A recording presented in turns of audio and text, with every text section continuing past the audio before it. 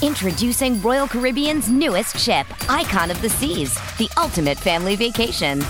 The ultimate 6 slides, 8 neighborhoods, 0 compromise vacation. The ultimate never done that, can't wait to do it vacation. The ultimate chillin' by a different pool every day of the week vacation. This is the Icon of vacations. Icon of the Seas, arriving in 2024. Book today. Come seek the Royal Caribbean. Ships Registry, Bahamas. Survivor 46 is here, and so is On Fire, the only official Survivor podcast, and we have a twist this season. The winner of Survivor 45, Dee Valladares, will be joining us every week. We're going behind the scenes of the biggest moments, the how and the why things happen, and the strategy and analysis you can only get from someone like me, a Survivor winner. Listen to On Fire, the official Survivor podcast, wherever you get your podcasts. With threats to our nation waiting around every corner, adaptability is more important than ever. When conditions change without notice, quick strategic thinking is crucial. And with obstacles consistently impending, determination is essential in overcoming them. It's this willingness, decisiveness, and resilience that sets Marines apart. With our fighting spirit, we don't just fight battles, we win them. Marines are the constant our nation counts on to fight the unknown. And through adaptable problem solving, we do just that. Learn more at marines.com. This episode is brought to you by Pepsi Wild Cherry. Pepsi Wild Cherry is bursting with delicious cherry flavor and a sweet, crisp taste that gives you more to go wild for. Getting wild may look different these days, but whether it's opting for a solo Friday binge watch or a big night out, everyone can indulge in their wild side with Pepsi Wild Cherry. Also available in Zero Sugar. So grab a Pepsi Wild Cherry and get wild.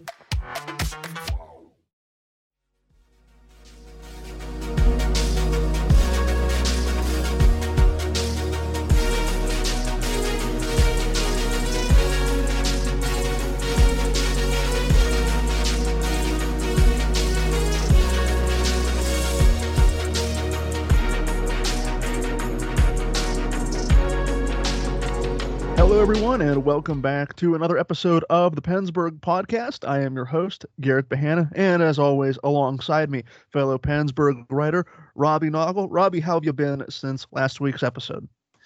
Pretty good, Garrett. Not much to complain about. Just wish it wasn't so cold. Yeah, I'm right there with you. I know you're in Johnstown or around Johnstown, and I'm about 30 miles south of Pittsburgh myself. It is freezing cold where we are. I would love to be on a nice warm beach, maybe 70, 75 degrees right about now. Just hoping for winter's end, and hopefully by the time spring rolls around, we'll still be talking hockey in a playoff sense. But as of right now, the Penguins are in the thick of winter. They are in the thick of their regular season.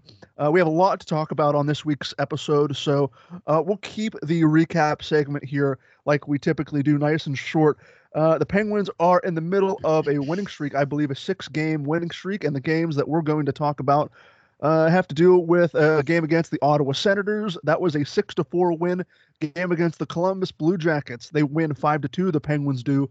The Penguins see the Winnipeg Jets. They beat the Jets in a shootout 3-2. And the last game they played as we record this episode of the podcast against the Arizona Coyotes, arguably the worst team in the league. The Penguins win 6-3. So, Robbie, looking through some of these games, we'll hit some of the bigger points here. The game against the Senators are 11-20-2. The Penguins win this 6-4, score 3 goals in the first period. The Senators actually outshoot the Penguins 43-34. They win 53% of their faceoffs. They out-hit the Penguins 56-45. But Robbie, when it matters most and the chips are down, the Penguins, as of right now, are finding ways to score goals here and score them in bunches for the most part. So, but like I said, we'll just keep the recap segment here nice and brief. So, Robbie, I'll turn it over to you. What did you like from the Senators-Penguins game on January 20th? I mean, you like the offense, and you had to like the way they played for most of that game, though. I will say they were up 5-1 and let Ottawa creep back into it to make it even a 1-goal game there in the third period. So that you don't like to see, a little foot off the gas, but they did enough to get the W in the end. And I mean, really in all these games outside of, I guess, the Winnipeg game, which we'll talk about, the Penguins are scoring goals. And they scored in this last week, they scored 5 or more goals 3 times out of the 4 games. So, I mean, that's what you love to see. And the offense is clicking. But at the same way, for the most part, outside of maybe a little flash in the pan here and there, the defense and the goaltending is playing well too. So, I mean, overall, not much to complain about. You just kind of hope that they would not let a team back in it, let off the gas there in the third period. But I mean, overall, Ottawa is a team that you should be beating, and they did. So kudos to that, and it just was the beginning of a very good stretch for the Penguins. So you mentioned it, Robbie. Goaltending and defense have been also a contributing factor to the Penguins' success during this recent stretch of games.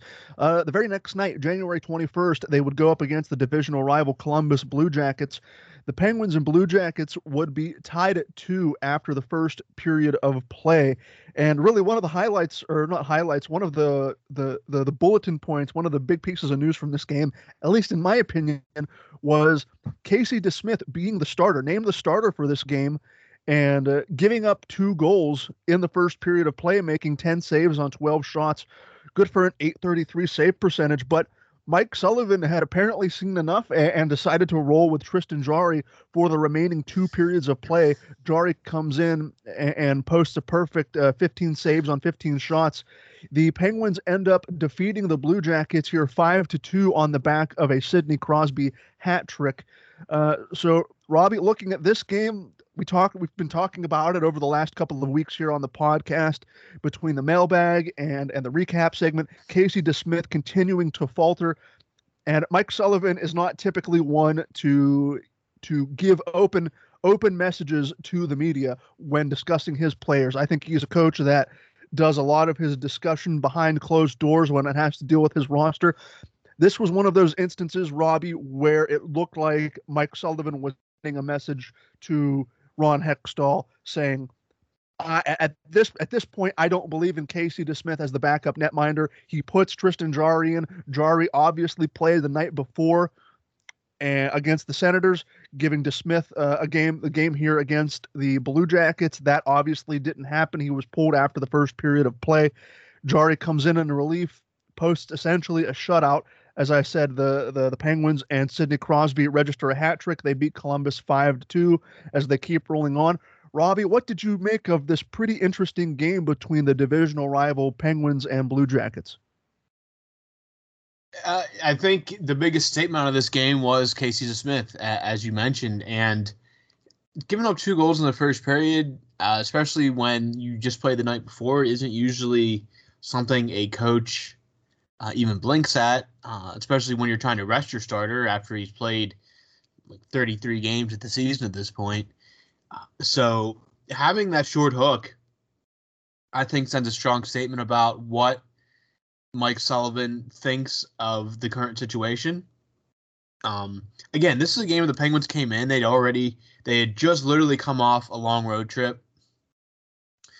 They'd played the night before. He could have just, it's kind of a game that it just, when you go into it, you think it's probably going to be a loss, or a very good chance of being a loss, just because of, everything going on. Like I said, the long road trip, the night before they played, and then all of a sudden he's yanking the backup in the first period of the game after going up 2 goals, and your number 1 guy's back in there yet again. So I think it sends a strong message that, hey, listen, Casey, you either got to get it together, or it's even a kind of subtle message to Ron Hextall and Brian Burke saying, hey, we need to do something here. We're not going to fool around. Mike Sullivan wants to win. He's there to coach that team to win. And I think out of that game is the biggest story is that. And, of course, also the Crosby hat trick. It's nice. He's really, really starting to play Sidney Crosby hockey again. A little slow start coming off the injury and all that earlier in the year, but really starting to play like Sidney Crosby. But, yeah, I think the big story out of this game against Columbus is the big question mark that's still hanging over that backup goaltending position. Moving forward, the Penguins would continue their homestand, this time against the Winnipeg Jets. And Robbie, you kind of mentioned it there in what you were saying. The Penguins really haven't been playing some of their best hockey, but when it matters, and like I said, when the chips are down, they keep finding ways to pull out victories. And that's exactly what happened here. In this game, I had the full belief that this was just going to be a game. The Penguins are just going to drop to a Western Conference opponent. The Jets get out to a 2-0 lead by the middle of the second period, thanks to goals from Blake Wheeler in the first period. Kyle Connor is on fire for the Jets on the power play. He gives the Jets that 2-0 lead. So going into the second intermission, it's 2-0 Jets, and I'm thinking, well, they're really not challenging. They're really not. I mean, they're giving Connor Hellebuyck all he can handle. Connor Hellebuyck had a fantastic game, as did Tristan Jarry. I think this was a game of goaltenders here. Hellebuyck finishing with a .947 save percentage and Jarry finishing with a .931 save percentage. And going into the third period, Kasperi Kapanen at the 6:55 mark of the third gets the Penguins on the board to cut into the Winnipeg lead 2-1. And big Jeff Carter, who we will talk about momentarily for sure, gets his 12th goal of the campaign just seconds later at the 7:04 mark of the third period. That would be all of the offense the Penguins would need. The Penguins and Jets would go into overtime. It was an incredibly frantic overtime period between two very good offensively minded teams. My description of it here would not be able to do it justice. I suggest you go watch that crazy overtime period. These teams would need the shootout to decide things. Sidney Crosby would be the only goal scorer in the shootout between both teams, and that would be enough to give the Penguins the extra point to defeat the Jets in the shootout. Robbie, like I mentioned and like you mentioned, the Penguins maybe not playing their best hockey at the moment, and like I said, when the chips are down, they keep finding ways to win and getting these crucial points when they matter. So what did you like and what did you dislike from the January 23rd game against the Winnipeg Jets? This was the most Sunday afternoon game you possibly could have scripted for the Penguins, especially for like the first 40 minutes where it looked like they were barely awake. They were just trying to get out of there and get home. Monday was a scheduled day off. They had not had a full day off in quite a while, so they knew that Monday there was no practice, nothing. So it looked like they were just trying to get to Monday, and then all of a sudden, within 20 seconds in the third period, it's 2-2. After looking like zombies for 43 minutes or whatever it was, a Kasperi Kapanen redirect on a Malkin pass and a lucky, or maybe not lucky, but Jeff Carter taking advantage of one of the rare mistakes that Hellebuyck made on Sunday. And the next thing you know, he puts it in, and we're tied 2-2. And then we go to overtime in a shootout where the Penguins are able to get the extra point thanks to Sidney Crosby and Tristan Jarry. So, I mean, that's the kind of game where you look like garbage for 40-plus minutes, and you still walk away with 2 points. I know we've mentioned it the past couple of weeks, but it kind of gets those thoughts going in your head that maybe there's something different about this team. I don't know. Jarry, the superstar in this game, you can't blame the 2 goals on him, mostly because everything he did kept them in the game. I mean, without him, that game's maybe 6-2, 6-1, something like that, something a complete blowout. But thanks to him, they get not only 1 point, they get 2 points because he's perfect in the shootout. Again, after the way he started the season in the shootout, remarkable that how good he's been in the shootout the last 2 or 3 times they've been in there now. And Crosby does what Crosby does in the shootout, just picks that spot, and Hellebuyck doesn't even have a chance to react. But that's one of those games where you kind of sit back, you're happy you got the 2 points, you know there's a lot to work on, they weren't perfect, but at the end of the day, it makes you think like, man, maybe there's something special about this team. That special feeling, Robbie, and like you said, we've talked about it several times over the last several weeks on the podcast here, and I got a little bit more of that feeling again in the next game, January 25th. They welcome the Arizona Coyotes to town. This was a very back and forth game, a much more back and forth game than I think it had any right to be from the Penguins' perspective, because you and I both know, and anyone who's listening to this podcast probably already knows, the Arizona Coyotes are arguably the worst team in the league. They're not going anywhere. They are intentionally rebuilding. They finished this game, which they lost 6-3 with only 16 shots on goal, to the Penguins 36. There were no goals in the first period of play. I thought the Penguins came out very kind of sluggish, not really interested in playing the worst team in the NHL. And before you know it, Nick Schmaltz gets the Coyotes on the board 1-0. Brian Rust answers back on the power play just a few moments later to tie it up 1-1. But then Clayton Keller would give the Coyotes the lead again on the power play at the 16:22 mark of the second, thinking that you're going to go into the second intermission down to the Coyotes. Not really a huge momentum boost there if you're a Penguins fan. But Chris Letang would say, whoa. Let's calm down here. Let's go into this intermission tied at 2. And that's exactly what Chris Letang would do for his team at the 18:18 mark of the second period on the power play. Nick Schmaltz would come out again, get his second goal of the game at the 2:54 mark of the third period, giving Arizona a 3-2 lead.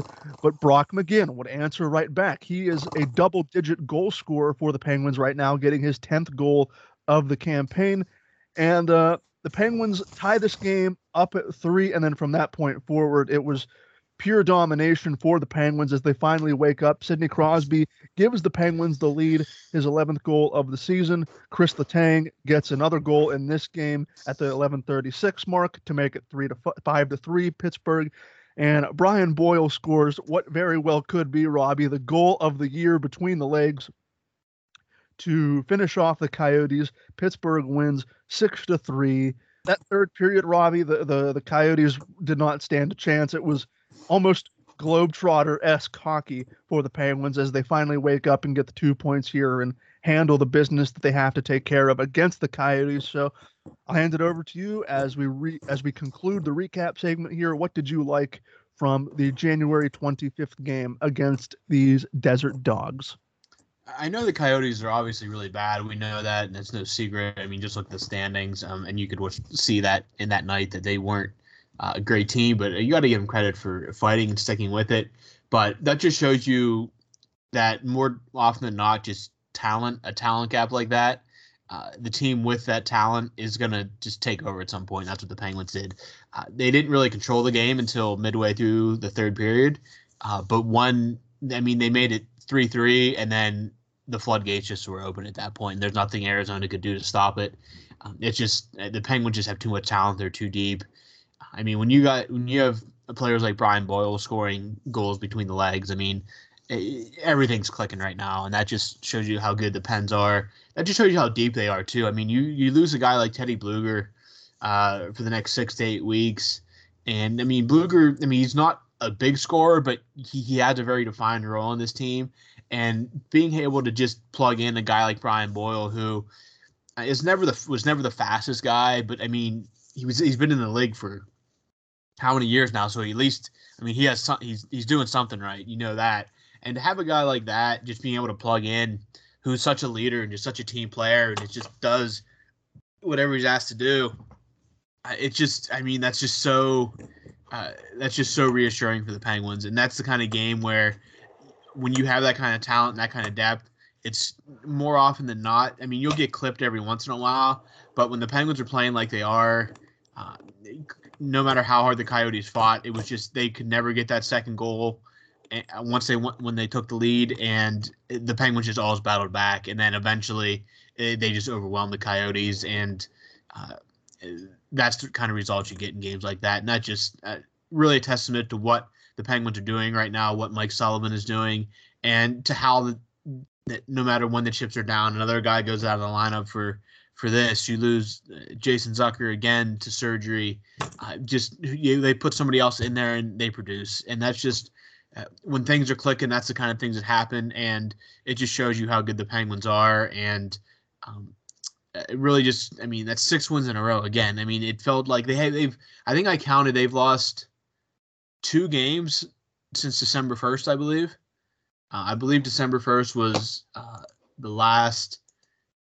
Before, I mean, they had that 10-game win streak, and then they had that whole, I mean, the downtime with COVID and stuff like that. They lost to the Oilers on December 1st, and then they've lost twice since then to Dallas and LA. So they've lost twice in regulation since December 1st. So since, you're almost 2 months with almost 2 full months and only 3 losses. In that game against Arizona is really just a microcosm of how the Penguins have been playing during the stretch. It's getting now where it's one of the best stretches of Penguins hockey we may have ever seen, at least in this era. And right now, if you watch this team, you couldn't convince anybody that Crosby, Malkin, and Letang are all mid-30s the way they're playing. They're playing out of their minds. The whole team is, and that's a credit to everybody on the ice and off. Yeah, I completely agree with you, Robbie. 17 victories out of their last 19 games is the statistic I saw floating around on Twitter, which is incredible for any team in any era under any circumstance. And the Penguins are able to do it even with, as you mentioned, a revolving door of injury after injury. You brought up Jason Zucker's name, and that's exactly where we're going to go to next.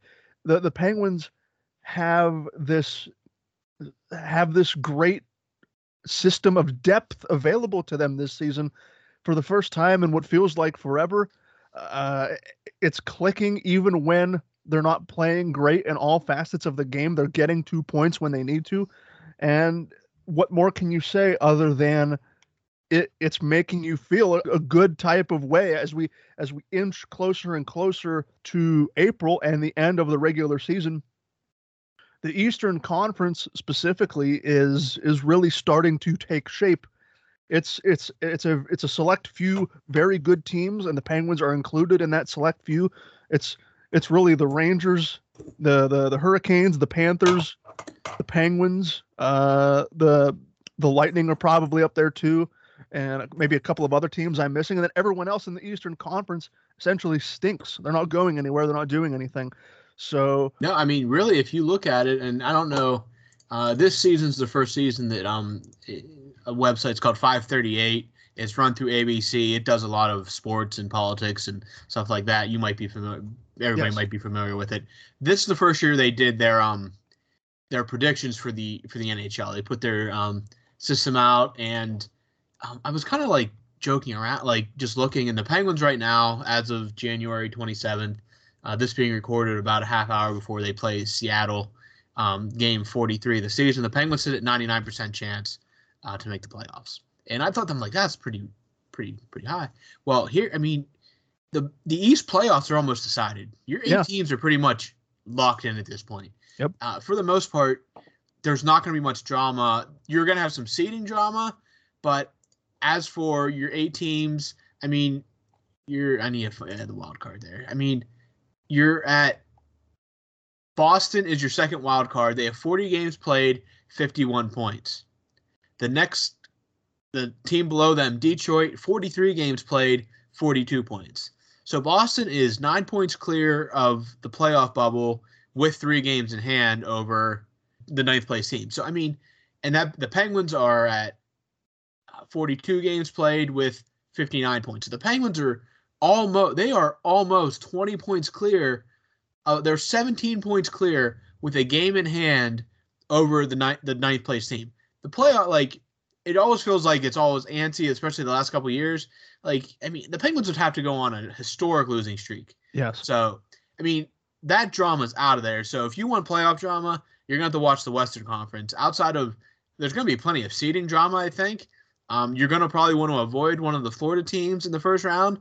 But right now, the Penguins, they're kind of even putting some space between them and the Capitals now, too.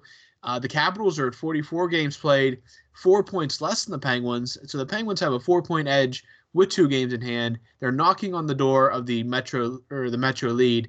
And, this is like I said, you don't realize how good they're playing until you really look at the last 2 months as a whole. This is a good hockey team. That's a good point, Robbie. Take an external view, and it's hard because there have been so many postponements and starts and stops, and the Penguins and the rest of the league have been dealt a cruddy hand thanks to COVID and everything like that. Take a step back. 17, and remember, 17 wins out of their last 19 games played. I can't say any more than what Robbie's already said. They're essentially battling for seeding at this point. There is really no drama. Like you said, they'd have to go on an incredible losing streak, and I don't think with the roster they have right now, I don't think that's possible. Tristan Jarry is playing at a deservedly high all-star level. Crosby is finding his groove. Malkin is still working his way back from his injury, but he's starting to look like the Evgeny Malkin of old. Chris Letang, we never really bring up Chris Letang because he plays 30 minutes a night, and he's, 35 years old.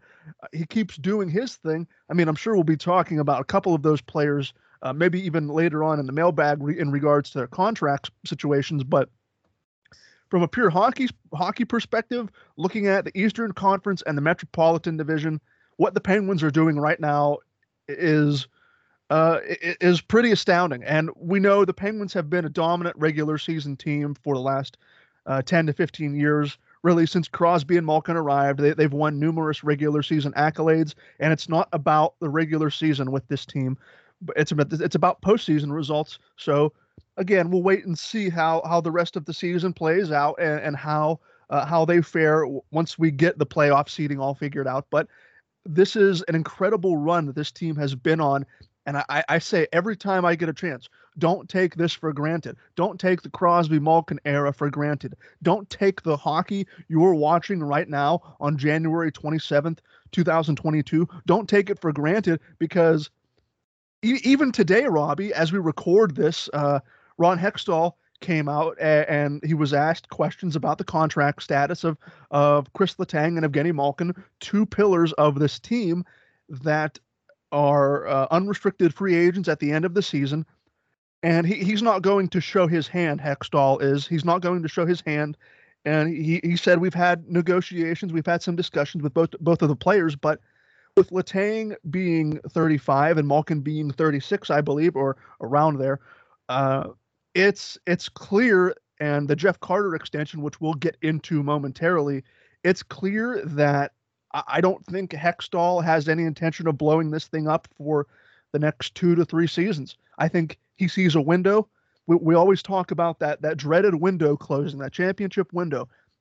The Jeff Carter extension, even if I'm not a huge fan of it financially speaking from a salary cap perspective, the Carter extension says to me, Hextall and Burke are putting all of their eggs in that basket to go another maybe 2 to 3 seasons. After that, all bets are off. We'll reevaluate in 2 to 3 seasons when Evgeny Malkin is 38, 39, Sidney Crosby is 38. We'll reevaluate then. But for the next 2 to 3, maybe 4 seasons, they're ready to fight for at least another championship. And you can't ask for anything more if you're a Penguins fan. We know that you're coming to the end of this era of Penguins hockey. It's not completely done and dusted with yet, but these aren't the same players, obviously, that they were 10 years ago. To have 3 or 4 more dedicated seasons of trying to win a championship, you can't ask for anything more. Go down with the ship. Go down with Crosby and Malkin for as long as they're playing. As long as they're playing elite level hockey. And so, Robbie, I had this whole outline made up to talk about the Jason Zucker injury and the Jeff Carter extension. That's the 2 biggest pieces of news this week. Well, let's briefly touch on the Zucker injury before we move into the Jeff Carter news. Zucker is considered week to week from Mike Sullivan as he's recovering from core muscle surgery. I wrote here in the outline that, for reference, Sidney Crosby underwent a similar procedure in mid-November 2019, and he was out of game action for nearly 2 months until his return in January of 2020. There's no saying that the timeline is similar. We don't know how severe or what the timeline is for Zucker. The winger could potentially return before the end of the regular season, but for now, Robbie, we look at the role that this Penguins team has been on. Who deservedly gets that shot to slot alongside of getting Malkin on that left wing? I think right now the last lineup I looked at had Danton Heinen in that left wing slot. Evan Rodriguez is obviously a candidate to slot alongside Malkin. Jeff Carter has recently spent some time out on the wing. So with Zucker's injury, it's certainly been an up and down season for him. to finally have this procedure taken care of. He's out of action for the foreseeable future. Robbie, if you're Mike Sullivan, who do you put in that top 6 to give the Penguins as much of a scoring edge as possible? Well, I mean, I think obviously Kapanen is going to stay there. I just think that they're going to keep him with Malkin as much as possible, just because that seems to be who he works the best with. After that, I think Carter I really like as a third center. I really do, especially with Bluger out. I really like having that Crosby, Malkin, Carter, and then I guess Boyle down the middle. So I'd have to say probably Rodriguez is probably your best bet for the hole to fill for now. And if maybe Erod gets in a little bit of a rut, you just kind of rotate him out. You try different things. Sullivan has proven that he is more than willing to shake things up if he feels that something's not working. So, yeah, I think you could see a bunch of different guys in that role. Erod, I think, is your first obvious choice just because of the season he's having. And then, yeah, Heinen, obviously, it's been maybe get him with Malkin to wake up that stick a little bit. It feels like it's been a little while since he found the score sheet. So I just think that until Zucker is back and healthy, I think that is a rotating spot unless Rodriguez would take it and run with it. I think that Rodriguez is probably your best bet. But if something doesn't work, I don't see Mike Sullivan at all being shy about trying somebody else there to see if they can just get something to click for a little more than just a game or two. And we'll continue to monitor Jason Zucker's rehabilitation status moving forward over at Pennsburg.com. Robbie, the other piece of news that I mentioned at the top of the show and just a fefew moments ago, Jeff Carter signing a 2-year extension with the Penguins, an average annual value of $3.125 million. The contract runs through the 2023-2024 season. Plain and simple, Robbie, do you like the extension for the 37-year-old forward? Do you think it's too much money considering the Penguins are going to be facing some challenges up against the salary cap in the offseason? Do you believe this is just the right kind of contract for a player like Jeff Carter?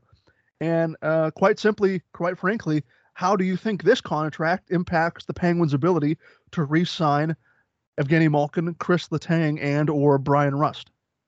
So for my response to this, I'm actually going to defer to Josh Yohe of The Athletic for most of this because, one, after the Carter signing was announced, I think he had maybe the best tweet to put everything in perspective, saying signing a 31-year-old center to a 2-year deal is a pretty good indication that the Penguins are keeping the band together. No rebuild coming for a while. So, I mean, for a while, 2 years, I mean, when the Penguins are at the stage they're at with the age of some of these guys, a while can count as 2 years. So, I mean, it's obviously, a signal that the Penguins are in no way selling or rebuilding anytime in the near future. I think that is very obvious because, one, Jeff Carter, at his age, he wants to win another cup. He's not going to sign on for multiple years for a rebuild, not this stage of his career.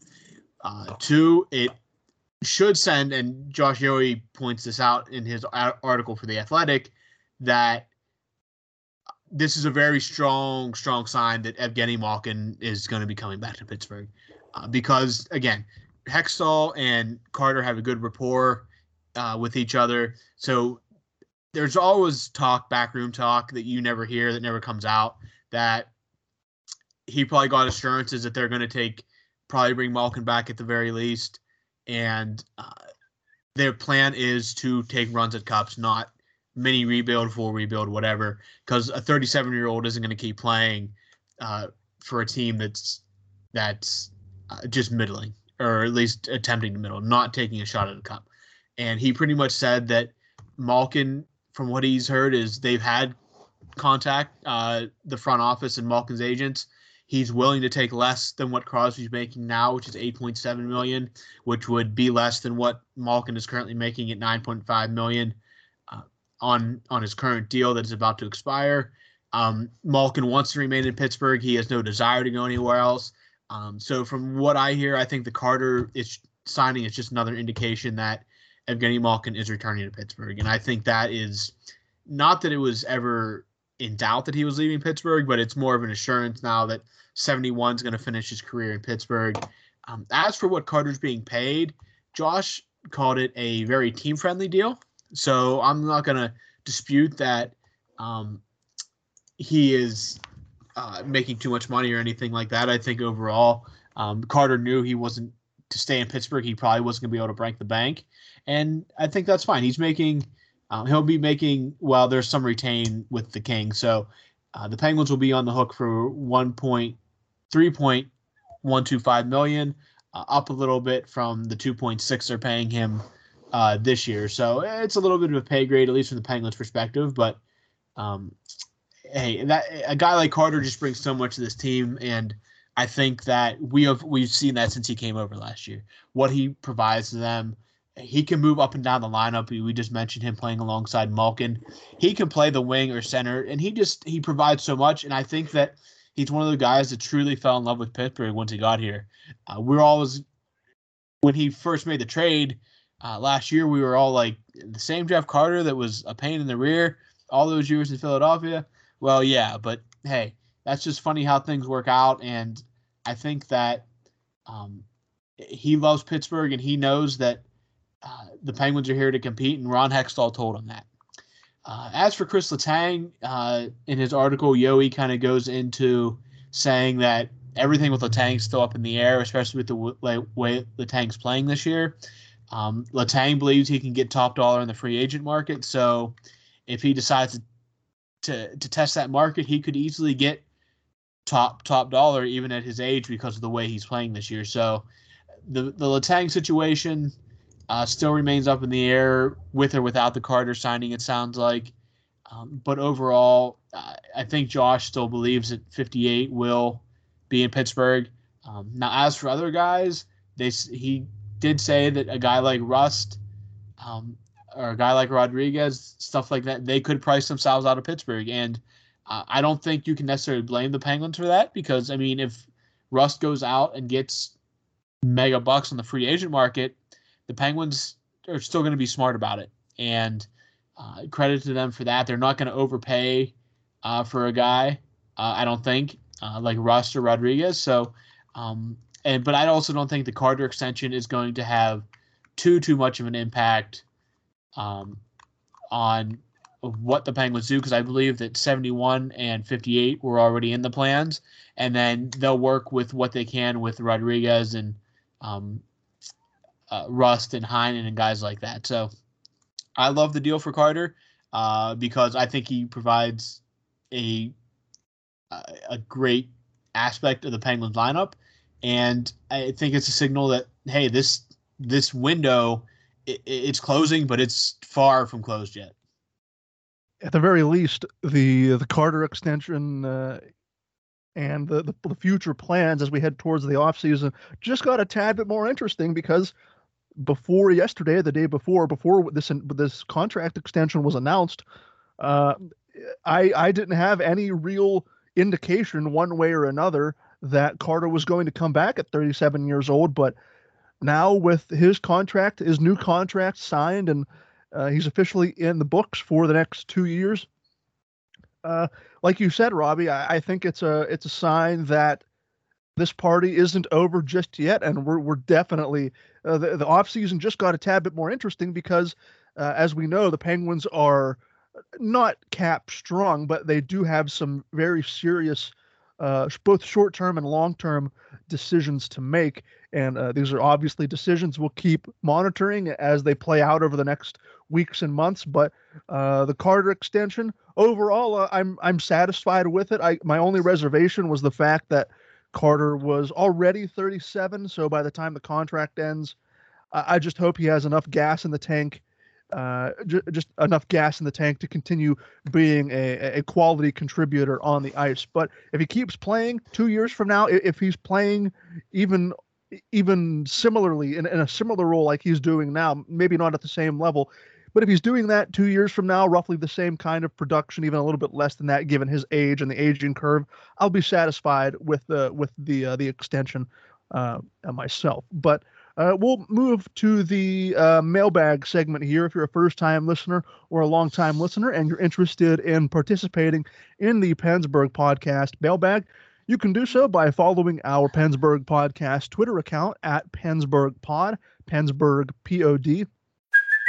Hey, Hey, it's Kaylee Cuoco for Priceline. Ready to go to your happy place for a happy price? Well, why didn't you say so? Just download the Priceline app right now and save up to 60% on hotels. So whether it's Cousin Kevin's Kazoo Concert in Kansas City, go Kevin, or Becky's Bachelorette Bash in Bermuda, you never have to miss a trip ever again. So download the Priceline app today. Your savings are waiting. Go to your happy place for a happy price. Go to your happy price, Priceline. Every week, we will send out a mailbag tweet asking for your participation in this mailbag segment. Robbie, this week we have 5 questions from just 2 people. As always, Robbie, you get first crack at the mailbag. Question number 1 comes from Brendan, and he asks this. I hear a lot of folks talking about the backup goalie as a trade deadline need. If all goes well, they play a maximum of roughly 15 games. What are you willing to spend on that if you were a general manager? For me, a 4th or 5th round draft pick is a maximum. But personally, I think the committee of DeSmith, Domingue, and Alex Diorio, can manage 15 games. Robbie, what are your thoughts? I think the Penguins are going to need more than 15 games, to be honest. I mean, Tristan Jarry is already at, 34, 35, 36 games, somewhere in there. They're going to need more than 15 games out of somebody, and I just don't trust Casey DeSmith right now. And I think we saw against Columbus that Mike Sullivan doesn't trust Casey DeSmith right now. And unfortunately, Louis Domingue is on the IR for the time being. We don't know when he'll be back. And Alex Diorio, I do not believe is probably in play right now. I think he is strictly an AHL guy, unless like catastrophically they'd have a bunch of guys go down in goal. But remarkably, for the most part, the Penguins goaltending, after all these injuries the last few years, the goaltending has been pretty much pretty healthy, which is a good sign. But I think a trade's coming for backup goalie, and not to spin off Josh Yohe again, but he had his column up today about a Q&A with questions, and one name that is being floated around for the Penguins, believe it or not, is Braden Holtby, who is currently with the Dallas Stars as a goalie, and may be on the block, and could be someone the Penguins look at. Now, what he would cost, I don't know. I don't believe a 4th or 5th round. I don't believe it's going to be like a 1st round pick or anything like that, but you never know. It all depends on what the market is. Goaltending market's usually hard to judge to begin with. You remember like when the Penguins tried to trade Fleury that year, that it was clear they were going with Matt Murray. They couldn't get anything more than like 1 or 2 destinations because the goaltending, most teams that need a goaltender at least they're just shopping for backups and stuff like that. So the starter market isn't huge. The backup market, it looks like the Penguins are going to have to shop. And Holtby is an interesting case. He struggled last year when he left Washington, but he's kind of rebounded in Dallas. So what the price exactly, I really don't know. But I think you're going to need somebody that's going to be able to play more than 15 games from here on out. Remember, we're barely past halfway, and I don't think the Penguins want Jarry playing the 30 out of the next 40 games. I think they'd love to maybe try to find a way to split this, maybe 2020. Remember, Jarry's never played a full 82-game season in the NHL.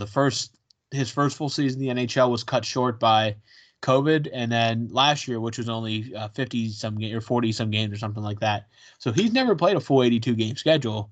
So we don't know how that he's going to hold up fatigue-wise. So, and he's not getting the benefit of the All-Star break to rest up because he's going to have to go to Las Vegas to participate in that as well. And it's going to get busy after the All-Star break with the rescheduled games and stuff. So I think the Penguins are going to need to find a guy that can play a chunk of games. Now, by the time the trade comes, maybe you're only looking at 15 or so games, but you also want a guy with experience, and I kind of like the Holtby idea because I'm not really sure what else is out there at the moment. Question number 2, again, comes from Brendan. Where have you watched the Penguins play? At what away arenas he means. What was your favorite? What is on your bucket list and why? I've only been to one Pens game, and it was in Carolina, which is basically a Penguins home game by fan percentage. I have never. I don't think I've ever been to an away arena to watch a Penguin game specifically. Just based on where I'm located, Columbus would be the easiest away arena to get to. I think it would be like a 2.5 hour drive from where I'm located.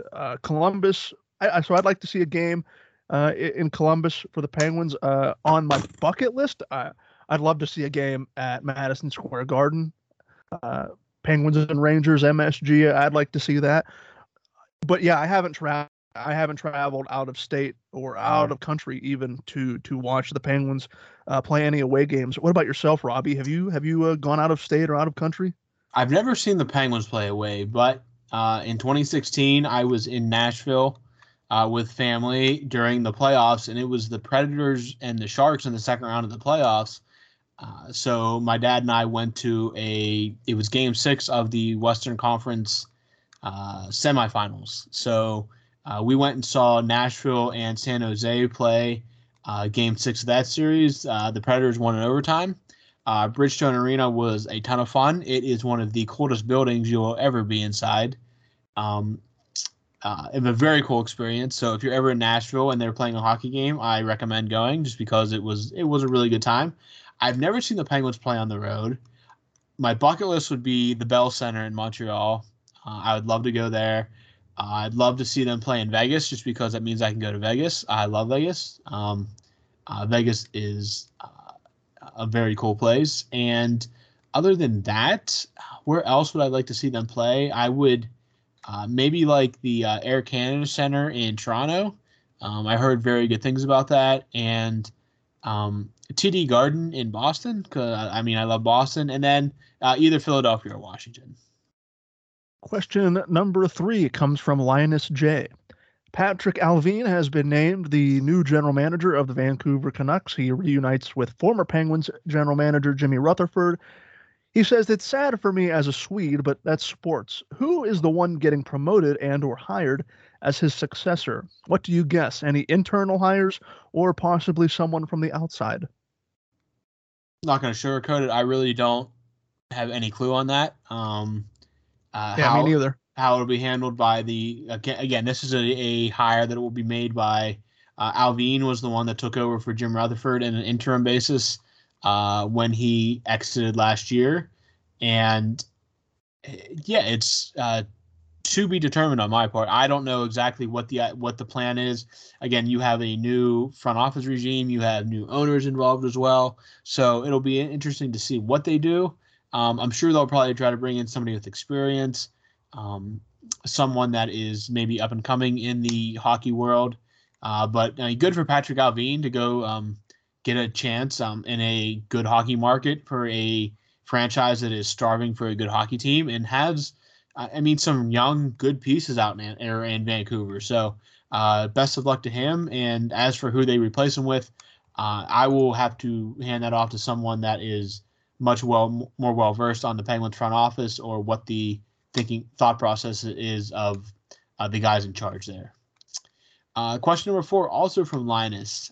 If you could combine any logo and colors from Penguins history, how would your favorite Pens uniform look? For example, navy blue Winter Classic jersey with Robo Penguin, or the chubby skating penguin with scarf on the latest yellow third jersey. This is a really fun question. Yeah, you can get really creative here. But you're asking the one person who is not creative at all. Oh, yeah. Kind of the same with me, yeah. Yeah, I am. So I'm going back and I'm looking at the jersey history of the Penguins. And I know when they came into the league, they started out with those powder blues, and they basically kept the powder blues and they changed the Penguin logo on the blues. Then in the 80s, they switched to the black and gold color palette. Then they basically keep the black and gold. They go to Vegas gold after the Robo Penguin in the early 2000s. They stick with that. Combine any logo and colors in Penguins jersey history. Everybody loves the Robo Penguin. That was before my time. I don't have a problem with the Robo Penguin, so for a throwback, an alternate, a third jersey, I'd put the Robo Penguin on. Put it on, yeah, maybe put it on maybe a powder blue. I really like the old school Penguin uniforms from when they first came into the league. Now, Robbie, they're kind of like taboo, and you don't really speak of them because they've been associated with so much bad luck in recent Penguins history that they hardly even talk about the blue jerseys that the Penguins have worn. And the black and gold has been affiliated with so much team success throughout the franchise. So I'll say Robo Penguin. Yeah, put the Robo Penguin. Maybe put the Robo Penguin on like a Vegas gold jersey from like the mid 2000s. But boy, yeah, Linus, I'm sorry, you're asking the wrong person when it comes to jersey creativity. Robbie, do you have any thoughts you'd like to share regarding your favorite jersey creation? Yeah, because again, not super creative here, but I would like to see so in the late 90s, early 2000s, it was a Robo Penguin jersey, but it had that gradient. It's the one that they if you go watch the highlights of Darius Kasparaitis scoring that goal in overtime against Buffalo, that jersey, except with the skating penguin instead, the penguin they have now on the crest, something like that. I mean, the Robo Penguin is that was the main jersey for much of my core growing up hockey. What I really remember, the diagonal that they brought back, thankfully. But those, the white with the Robo Penguin and then the black with the Robo Penguin. But I really I'd like to see the gradient one with the skating penguin, because I have a version of the gradient one. I can't fit it anymore, but I'd just like to see it with the skating penguin, because I've always just maybe not as a permanent jersey, but as a one-off or something like that, to bring that back. And fifth and final question, again from Linus. Once COVID is... Oh, wait, this is my question. Never mind. You can read it. It's the last question. I don't care. Once COVID is gone, do you think the NHL is planning for games in Europe again? If so, are the Penguins still an option for those games? I'm going to go yes to both of those. I think that's pretty obvious. And like it or not, I think we're going to get some kind of regular season-ish hockey game in China at some point.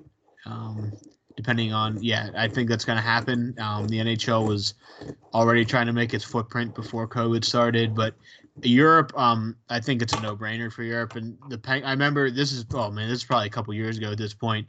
I believe it was Bill Daly was being asked in our press conference about who was being considered, and someone asked him. It wasn't a guarantee, but it was a very tongue-in-cheek, the Penguins are going to be on the docket here again at some point. So I definitely believe that Europe is coming once this hopefully settles here in the next year, that they can safely take big trips, full team travel across the ocean. I think Europe is absolutely going to be back on the docket, and I think you're going to see, maybe not, it depends on when, I don't know, but I definitely think you'll see the Penguins before Crosby and Malkin are gone, featuring in a European series against another NHL team. Yeah, I'm right there with you. Completely agree. I'd say within the next 5 to 10 years, if not sooner, the NHL would like a I don't want to say permanent, but a working relationship with China. Like you mentioned, the NBA has had a rocky relationship with the Chinese government at best. But I definitely, those plans, I'm sure, are already, if they're not already relatively set in stone for when it's safe to do so again, I'd say they're easily going to be set in stone in the not so distant future. The NHL definitely wants to have a footprint in China. And I'm right there with you again, Robbie. As long as the Penguins have Crosby and Malkin, they are going to be one of the biggest drawing teams in the league, which means if a European game is on the docket, I would definitely imagine that the Penguins would go over there and maybe play a regular season series or a big special fancy regular season contest over in Europe as well, which I think would be interesting because yeah, absolutely. I'm trying to remember. I don't know how much involvement the NHL has previously had in Europe for postseason or even regular season games, but it's definitely not something that I can rack my memory with and think of the NHL regularly doing stuff in Europe. But I'd definitely be down for watching a European contest between the Penguins and whoever else. The Penguins in 2008, 2009, they opened with the Senators in Stockholm. Okay. And then before, even maybe up until 2019, before like the months before COVID, every season before that, they had at least a pair of games in different European countries, mostly in your Scandinavia or like your Swedens and your Switzerland, and I think they played one out in Prague or something like that. So I'll even go further on a limb with talking about staying on this train of thought that within the next 5 or 10 years, we get an outdoor game in Europe between two NHL teams. Ooh, that would be interesting. And the working relationship between like the KHL and the NHL is, you never know how it's going to work out, especially with, Russia being Russia. Maybe we see an all-star game between NHL All-Stars and KHL All-Stars in like a Moscow or a neutral location, something like that. But I think that obviously they're going to resume games in Europe here once the pandemic is more behind us. And China, the writing's on the wall there, but I think that in the right situation, in a Sweden or a Finland or anywhere that has the climate to do it, we could see a Winter Classic type game, call it the European Classic, where maybe you send four NHL teams over, 2 in Sweden and 2 in, let's say, Switzerland. A similar situation to what we saw in Lake Tahoe last year, not necessarily in a big arena or a big stadium, but maybe they do it in the base of the Alps where they can find some space, or they do it this is just me spitballing, but in front of the Eiffel Tower in Paris, somewhere that outside where it's a more scenic type thing. And I think that you're even going to see more of those scenic type games in the United States as well. Another Lake Tahoe game in maybe like the Rocky Mountain National Park or the Cascades with Seattle now being in the league.